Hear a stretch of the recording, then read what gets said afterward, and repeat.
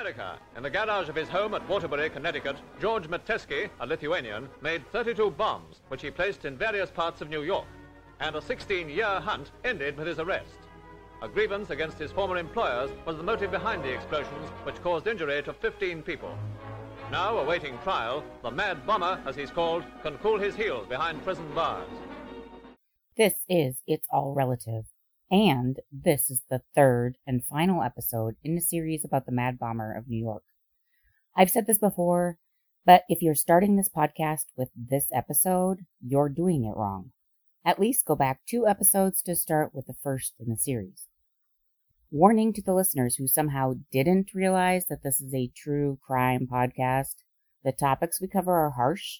Please use your common sense to decide if this is going to bring out your inner Karen. Then own your choices and just don't listen any further. To those of you who have been impatiently waiting for this episode to drop, if you remember, I had a particularly nasty case of pneumonia. I'm still dealing with the aftermath. I apologize on behalf of Streptococcus pneumonia, since it certainly will not apologize for itself. For the rest of you, the Isley brothers will set the mood, and I will see you on the other side. Time is truly wasted. There's no guarantee. Smile is in the making. We gotta fight the powers that be. Got so many voices. Saying all the same. Giving up all around me. Faces full of pain. I try to play my music. They say my music's too loud. I try talking about it. I got the big run around. And when I roll with the punches, I got knocked on the ground by all this bullshit going down. Hey, time is truly wasted. There's no guarantee. Smile is in the making. We gotta fight the powers that be. I don't understand it. People wanna say those that got the answers. Red tape in the way. I couldn't take to it easy. That's just And by the way, that clip at the front was a 1957 newsreel from Gaumont British and Reuters. The case of the Mad Bomber of New York is relatively unknown today, and yet several crucial topics are highlighted in this case, illustrating just how far we have, or have not, come. First, the practices and procedures of the bomb squad were altered and tested over the 47 bombs Metesky planted.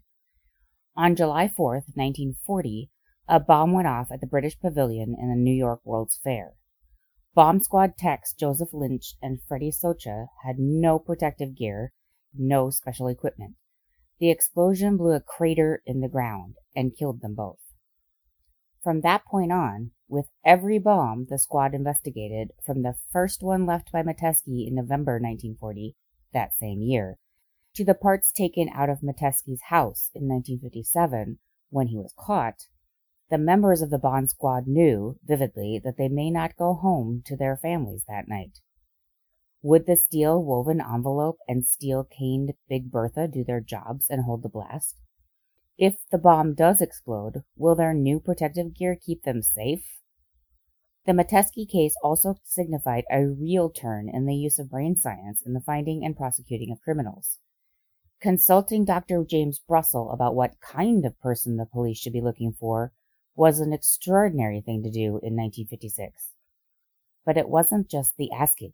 Russell figured out the criminal's typology with an accuracy not often seen today, let alone in the 1950s. This was the birth of profiling and the naissance of forensic science. The commissioner, Stephen Kennedy, had begun his police career to the dissatisfaction of his parents. Good Irish Catholics, they had wanted him to be a priest. He was known for reading and listening to opera, which put him a bit on the outs with the rest of the NYPD. He had finished his GED, university and law school at night, and he had won the begrudging respect of his fellow cops. It was this difference that had given him the job as New York City's police commissioner.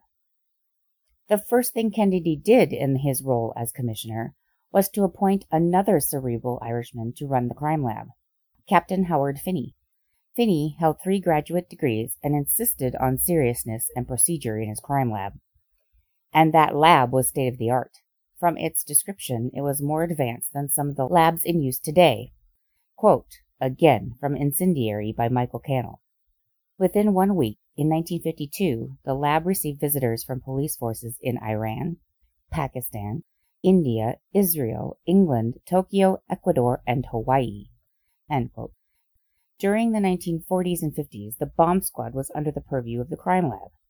And it was that lab that introduced the envelope, Big Bertha, and the protective clothing the squad wore, and the new methodology for safely disarming the bombs they would come in contact with. It was also Finney who, within the forensic community, had heard about the work Dr. James Brussel had been in psychiatry. Dr. Brussel was boisterous and held a keen intelligence. He had his hand in many pies and had the fortune to come into the field of psychiatry during its Freudian glory. All of these things made certain that he was not only very well known, he was also very good at what he did, and, in particular, got more positive results than his predecessors. Captain Finney knew the lab had done everything they knew how to do to identify the bomber. He knew the stalwart proponents of traditional policing had done all they knew to find the bomber. What they now needed was a way to identify suspects. So Finney took the case file, along with 2 of his men, to see Dr. Brussel. What Brussel identified was very close to reality. Brussel called his method reverse psychiatry.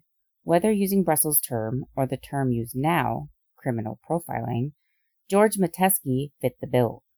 Brussel would even admit in later years that getting it so right on his first case put an undue amount of pressure on him for the ensuing cases. For example, he was asked to give his expertise to the Boston Strangler case in 1962. The entire team was convinced it was actually 2 stranglers due to a particularly stark change in MO. Brussel wanted to second-guess himself, but he stuck to his theory and his profile of 1 man. When they caught Albert DeSalvo, Brussel was proved correct, yet DeSalvo was sent to prison on assault and burglary, despite having confessed to the Strangler's crimes. There are many people, including the infamous profiler John Douglas, who do not believe DeSalvo was responsible for all the rape murders.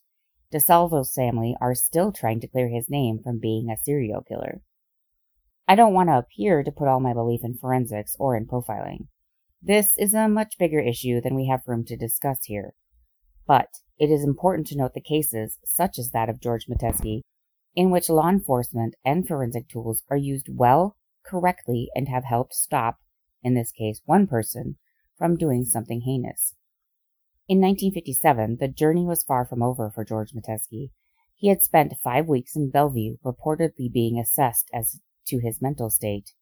3 years previously, Durham v. United States had altered the long-standing McNaughton rule, which had based an accused's ability to be tried and convicted of a crime on the accused's understanding of right and wrong.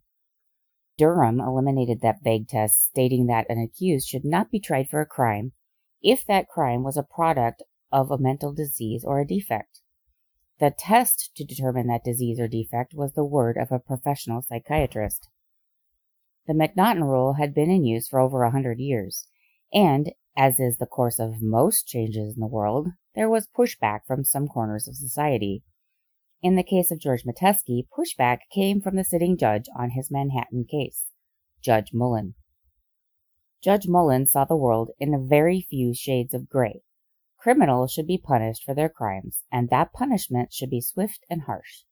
The new Durham rule was just the liberal head doctors coming up with excuses for bad behavior. In George's case, Mullen refused to accept the testimony of Bellevue psychiatrist Dr. Cassidy. Cassidy testified that Metesky was a paranoid schizophrenic who could not offer a plea because he did not fully understand what he was pleading to. With George sitting in the courtroom right in front of him, Mullen entered a plea of not guilty for Metesky, since George wouldn't, or couldn't in this case, say anything. Judge Mullen also determined that, as he believed Metesky to be fit enough for trial, George had no further reason to be in Bellevue, and Mullen remanded Metesky to the Manhattan House of Detention. The warden at the jail didn't want anything to go wrong with this high-profile prisoner. George was kept away from the other inmates and kept on permanent suicide watch. The city commissioner of corrections, Anna Cross, set to work almost immediately working to get Metesky transported back to Bellevue.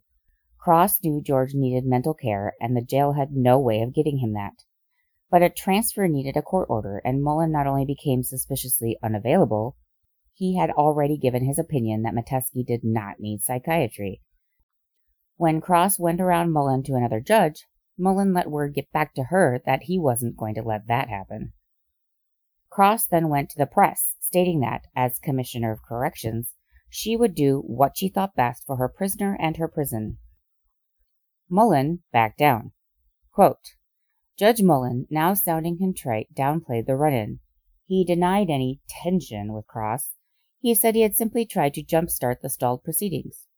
I remanded the defendant in order to break his stay in Bellevue to prevent his indefinite stay there for observation.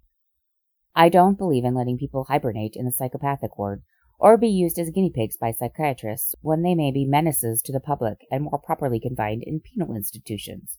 End quote. Publicly, Mullen did not want to appear unreasonable. In reality, he was a mule and not about to change his direction. Once he held the psychiatric report in his hands, it might as well have been toilet paper, although he probably would have gotten more out of the toilet paper. Metesky's lawyer, James Murray, took Judge Mullen to task at the next hearing. He even asked him to recuse himself. Mullen refused and then proceeded to do what he wanted to in his own courtroom. The poor psychiatrist who testified this time was browbeaten. Mullen seemed to take delight in making sure the man used plain English, after which he dramatically refused to accept the psychiatric report. Quote, It was the first time anybody could recall a judge disregarding an undisputed medical opinion. To try an insane person makes the court ridiculous, the Journal-American wrote in an editorial.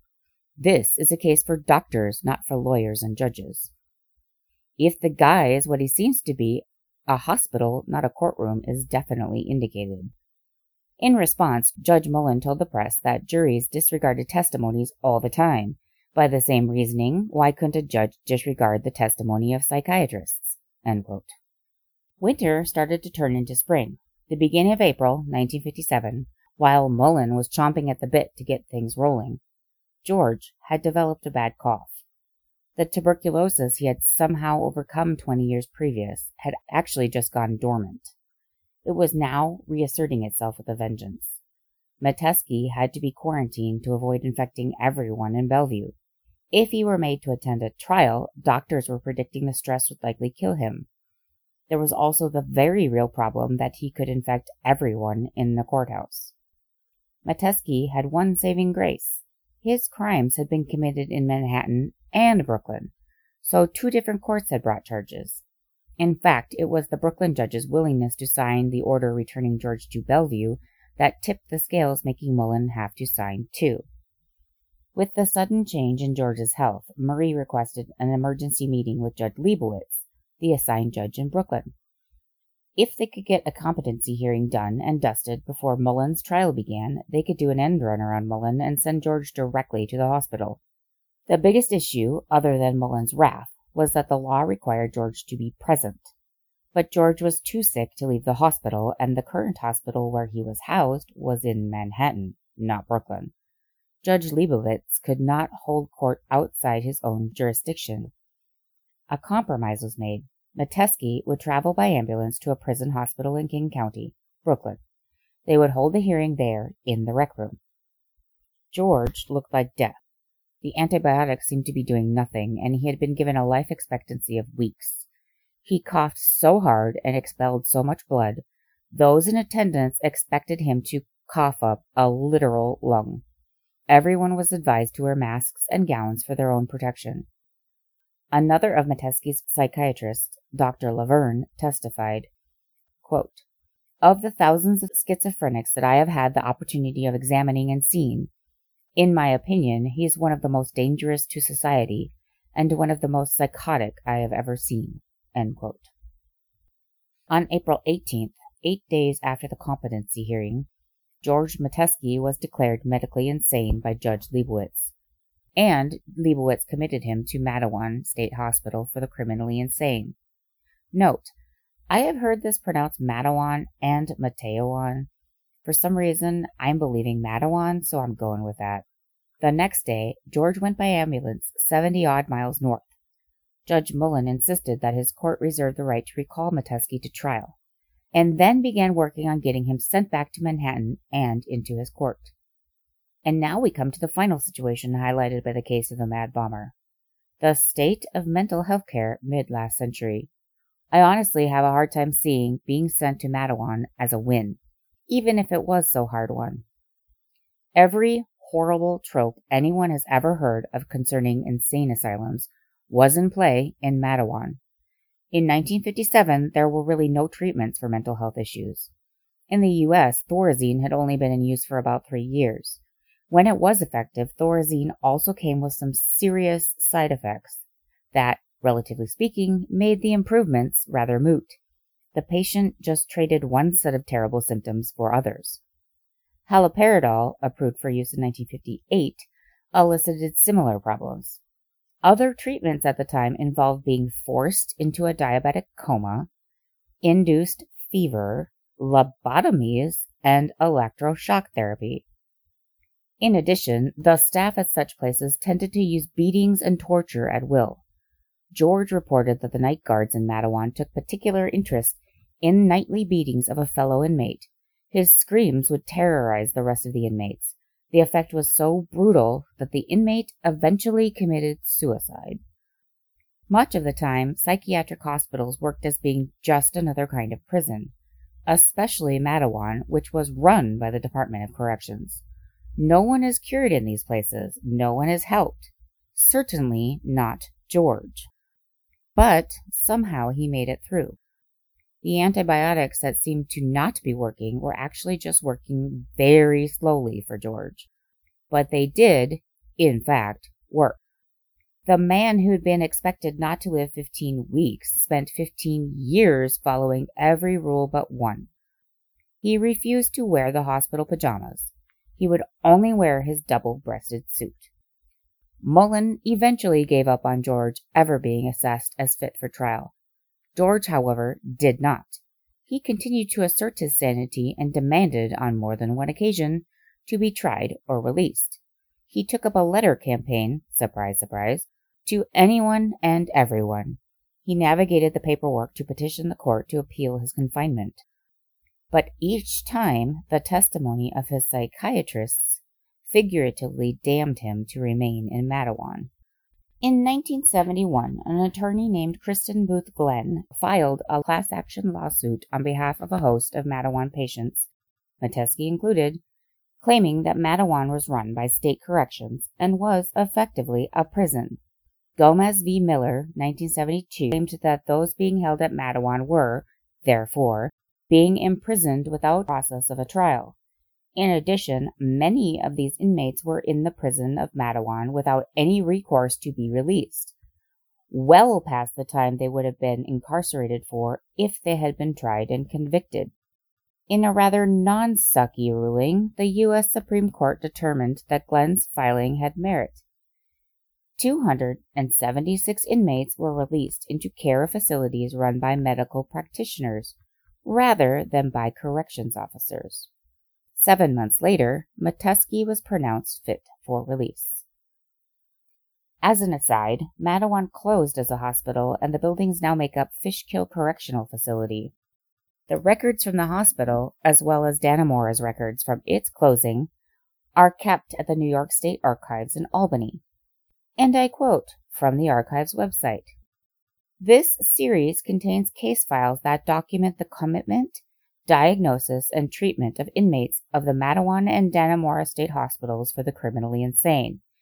The bulk of the case files contain legal papers documenting the commitment process, admission sheets, statistical data forms, ward admission records, physical examination reports, criminal identification forms furnished by both the FBI and the Department of Correction, inmates' photographs, laboratory reports, psychiatric reports, and a transcript of psychiatrist's interview with the inmate. End quote. These records go from 1880 to 1960, approximate dates I'm sure, and consist of 230 cubic feet of material. My God. December 1972, New York State dismissed all 27 charges against George for the bombings in order for him to be released from psychiatric care unfettered.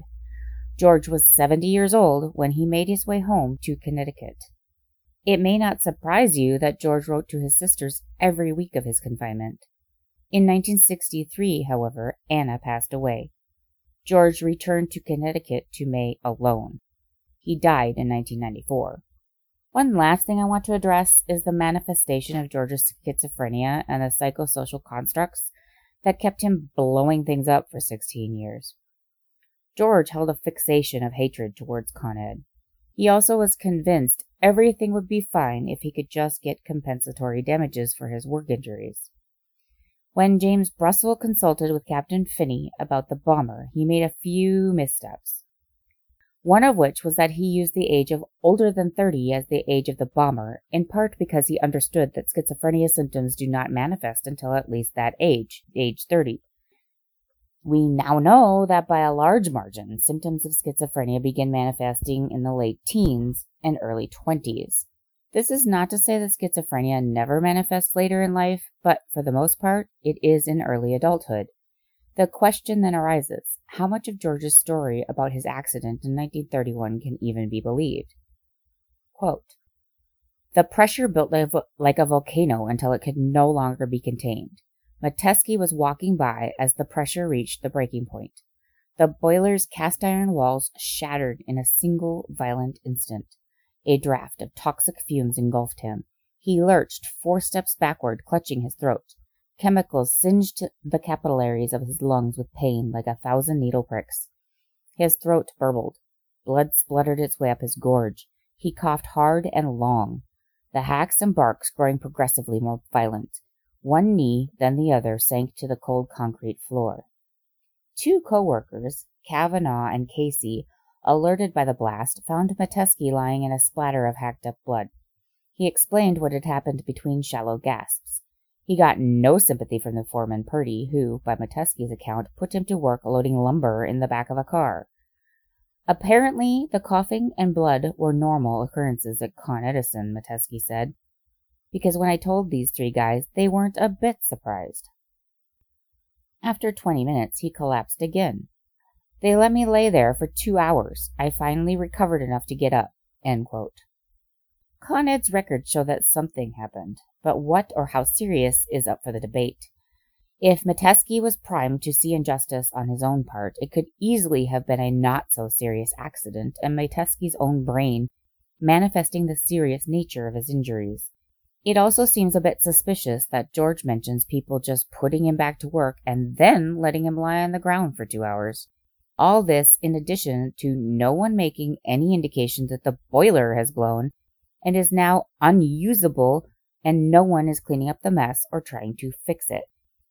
Additionally, those 3 of his Con Ed colleagues reportedly testified at a hearing that Metesky had held a bloody handkerchief over his face, but it was due to a nosebleed, not the boiler. One of the men stated that George wasn't even at work on the day the injury supposedly occurred. Metesky held onto his hatred of these men to the point of, once he had begun leaving bombs in public places in New York City, hallucinating the 3 sitting down across from him on the subway and immediately sneering at him and making snarky comments. It is completely plausible that George had a schizophrenic episode in 1931. His sisters were trained that George got what George wanted. They had a volatile mother who essentially inured them to angry outbursts and kept them insulated from the rest of society. They would not have questioned George having a blowout about anything. He was definitely a part of the screaming match at the door of a young black family who was new to the neighborhood. So even if he didn't lose a screw in front of them, they were trained not to question him, the sisters that is, and to support him. If he said Con Ed was evil, then Con Ed was evil. Their only question to him would be something like, "So how many stamps do you need us to buy?" As long as no one got too close, no one would know he had a serious screw loose.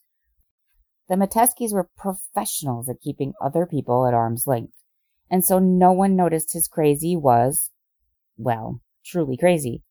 Sadly, we know practically nothing about George's treatment.